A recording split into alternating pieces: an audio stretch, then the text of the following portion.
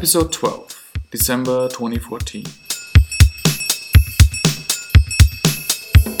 In this episode, Colby Chappell talks about Jekyll and his involvement with the project, about the name and the target audience, best use cases, how to prototype with it, and advantages static site generators like Jekyll provide. What is cool about Jekyll? So I guess there's a few things, and it depends how deep you want to go, but I would say that the main thing that I like about Jekyll is that it's simple. Like that's the whole point of the tool, is that it's I guess a reaction to the complexity of CMS systems, and kind of swinging back towards the olden days where it was just HTML, CSS, and JavaScript, and that's all you had to deal with to maintain a site. It's obviously more than just HTML, CSS, and JavaScript, but I think that type of mindset of just working with the raw materials that a browser understands is really nice, and I really like simple tools. So that's one of the main things I think I like about Jekyll. What can you tell us about the name?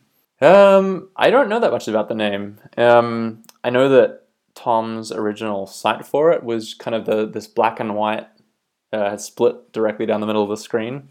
I think the reason Tom called it that was because of it. It's just this idea of transformation, and that's what the character in Jekyll and Hyde goes through, is this transformation. It's the same person, but it goes through a transformation to become this alter ego. And I think that's kind of what it is, and that's all Jekyll does. All it does is transform content. Whether it's Markdown to HTML or whether it's Liquid to to HTML, it's all it's doing is transforming content. And how are you involved with Jekyll these days? These days, I'm not really involved directly with it. The project itself. When I first got hired at GitHub, Tom asked me if I'd be interested in working on a redesign of the site, of the Jekyll site, and the documentation, like as a side project to on the side from my GitHub stuff. Mm-hmm. And it sounded like fun, and I hadn't done much work on open source before, so it was really interesting to me. So I ended up sending doing a redesign over a couple of pull requests, and worked over GitHub with Parker, the current maintainer of Jekyll, to either to port the old documentation over from the GitHub wiki it was in previously to the new site and get that all set up. And it was really great to be able to do that and do that over GitHub and do that with the input of people in the open source community as well. So that was really interesting for me. So yeah, I occasionally get pings on stuff every now and then when people are discussing it on GitHub, but that's about the extent of my involvement. I'm not a core contributor or anything to the project. What would you say is the target audience for Jekyll? It's a good question. I think that it definitely started off being targeted at people who I guess would probably self-identify as hackers, I guess. But these days the audience has become a lot bigger. I think largely because of GitHub Pages being able to let people host sites for free. That opened up a huge variety of use cases for Jekyll. Mm-hmm. I mean, for instance, we have I think over 400,000 sites or something that we serve with GitHub Pages. 400,000. Yeah, and I know there's. I haven't looked at the statistics lately, but I know there's I think around 1,000 sites being added every day, or something of that order. So I think the uptake has been pretty incredible in terms of people finding out about and getting into using Jekyll on GitHub Pages. Not all of those sites are going to be Jekyll sites, but it's still a significant number of people who've kind of gotten into it, and we've seen that. We've seen all kinds of people using GitHub Pages. Whether it's people learning to code and the first thing they're doing is setting up a website, or whether it's people who have had a developer set up a Jekyll site for them so that they can use the web-based file editing functionality on GitHub to manage the content. Obviously, there's a lot of open source projects that will use Jekyll as a documentation site for the project, and that's obviously a pretty common use case. So I think the audience is pretty large. It's definitely larger than I think Tom probably imagined it would be when he started it off. 400,000 is a big number. Yeah, it's a lot of people, and what we've seen some really interesting, not just individuals, but really a lot of really interesting organizations start to take up using GitHub Pages as well. We've had US government departments setting up websites with it. We've seen lawyers, the White House, all kinds of organizations that have started using GitHub Pages, and GitHub in general. That I think GitHub Pages and Jekyll has helped open the door to people using GitHub for something that they might otherwise have used, a web hosting company or a server somewhere that they manage. What would you say are the best use cases for Jekyll? Well, I guess it was designed with the blog use case in mind. That's what Tom originally kind of wrote it with thinking about. So it's obviously always been something that it's focused on. Aside from blogs, though, I think it's pretty good for prototyping, like for marketing sites, or whether you're just playing around with UI and workflow structures for things. If you need something really complex or custom, it's probably not the right tool. But it's pretty good for a wide range of things. I guess the biggest kind of reason you would not use Jekyll, though, is because of its the fact that it's just for static data. If you need something that does dynamic data, then that's the limitation of Jekyll. It means it's just not going to be suitable for a number of things. Yeah, but if you don't need that, it's really flexible. You touched on a question that I prepared. Right. How would you recommend prototyping with Jekyll? Prototyping with Jekyll, I would say start with basic. I mean, the way I think about it if I'm going to go and prototype something with Jekyll, I don't think about it as Jekyll. I just start with the HTML, and as soon as I need something that is a feature of Jekyll, like say I'll just start with straight HTML and CSS, and then when I get to a portion of the page where I want to repeat something, I might use an include or a liquid loop, and I'll just add the things I need as I build out the different areas of the prototype. So I'm not even really thinking about it as, I'm going to use Jekyll for this. I often will just start with a HTML file and a CSS file, and I may not even need Jekyll. Sometimes I just use a HTML file and a CSS file, and I fire up the Jekyll server just so I can serve the HTML, and I don't actually use any of the features of Jekyll. Sometimes it's just handy to do that.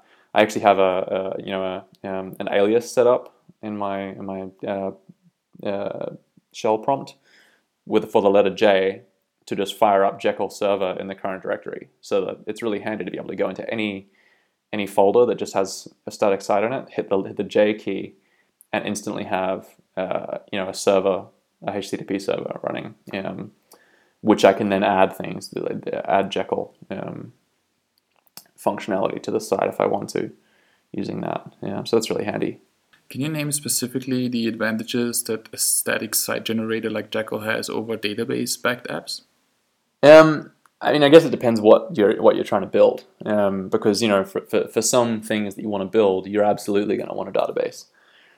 I think the situation where you would really want a static site generator, though, where it comes in handy is where it's useful to you to be able to store the content with the code. With a static site generator, the content is part of the code that powers the site.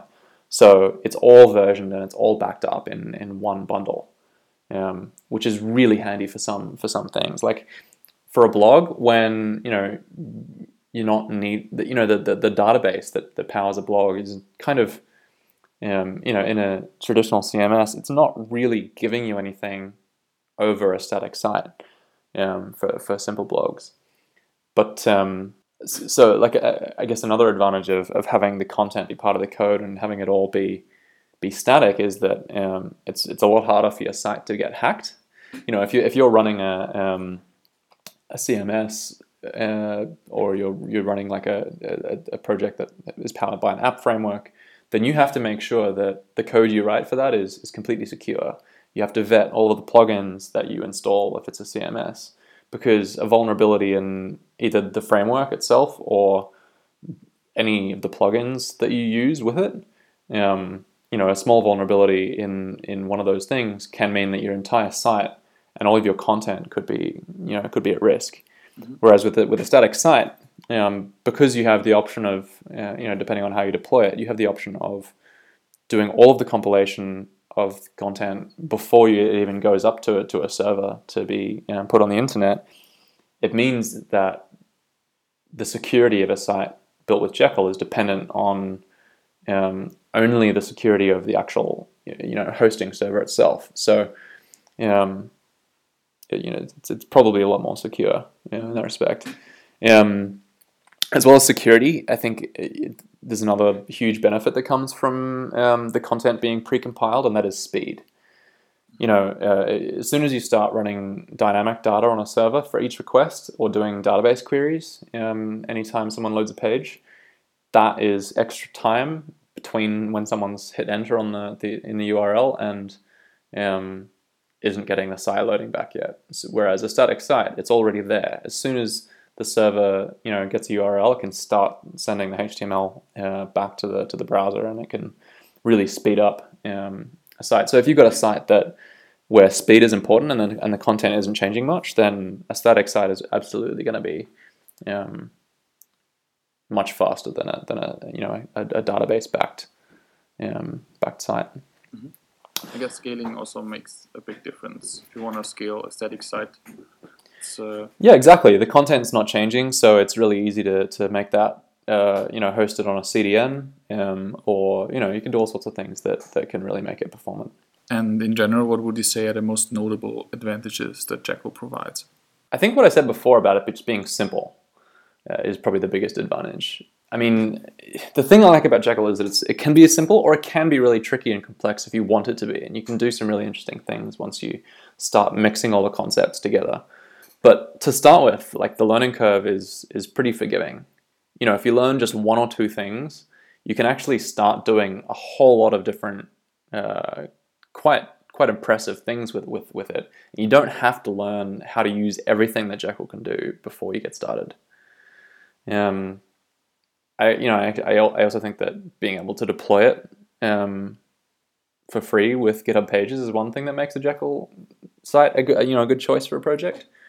Sure, you can deploy to GitHub Pages with free other sites that come out of other static site generators, but if you do that, sometimes you have to mess around with interesting Git setups to get the output folder pushed up to the right branch, and then that can get kind of tricky. So being able to just push a Jekyll site to GitHub and have it be built and compiled on the GitHub servers is really handy.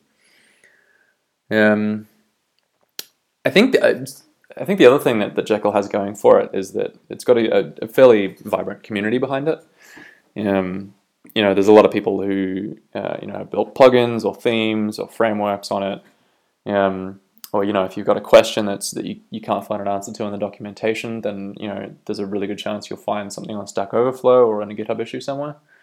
And that's it's one of the I think one of the oldest static site generators that have been around. So it's had a fairly good track record of being maintained and being used. And like I say, it's used in production at GitHub. So it's got that backing as well, which is good.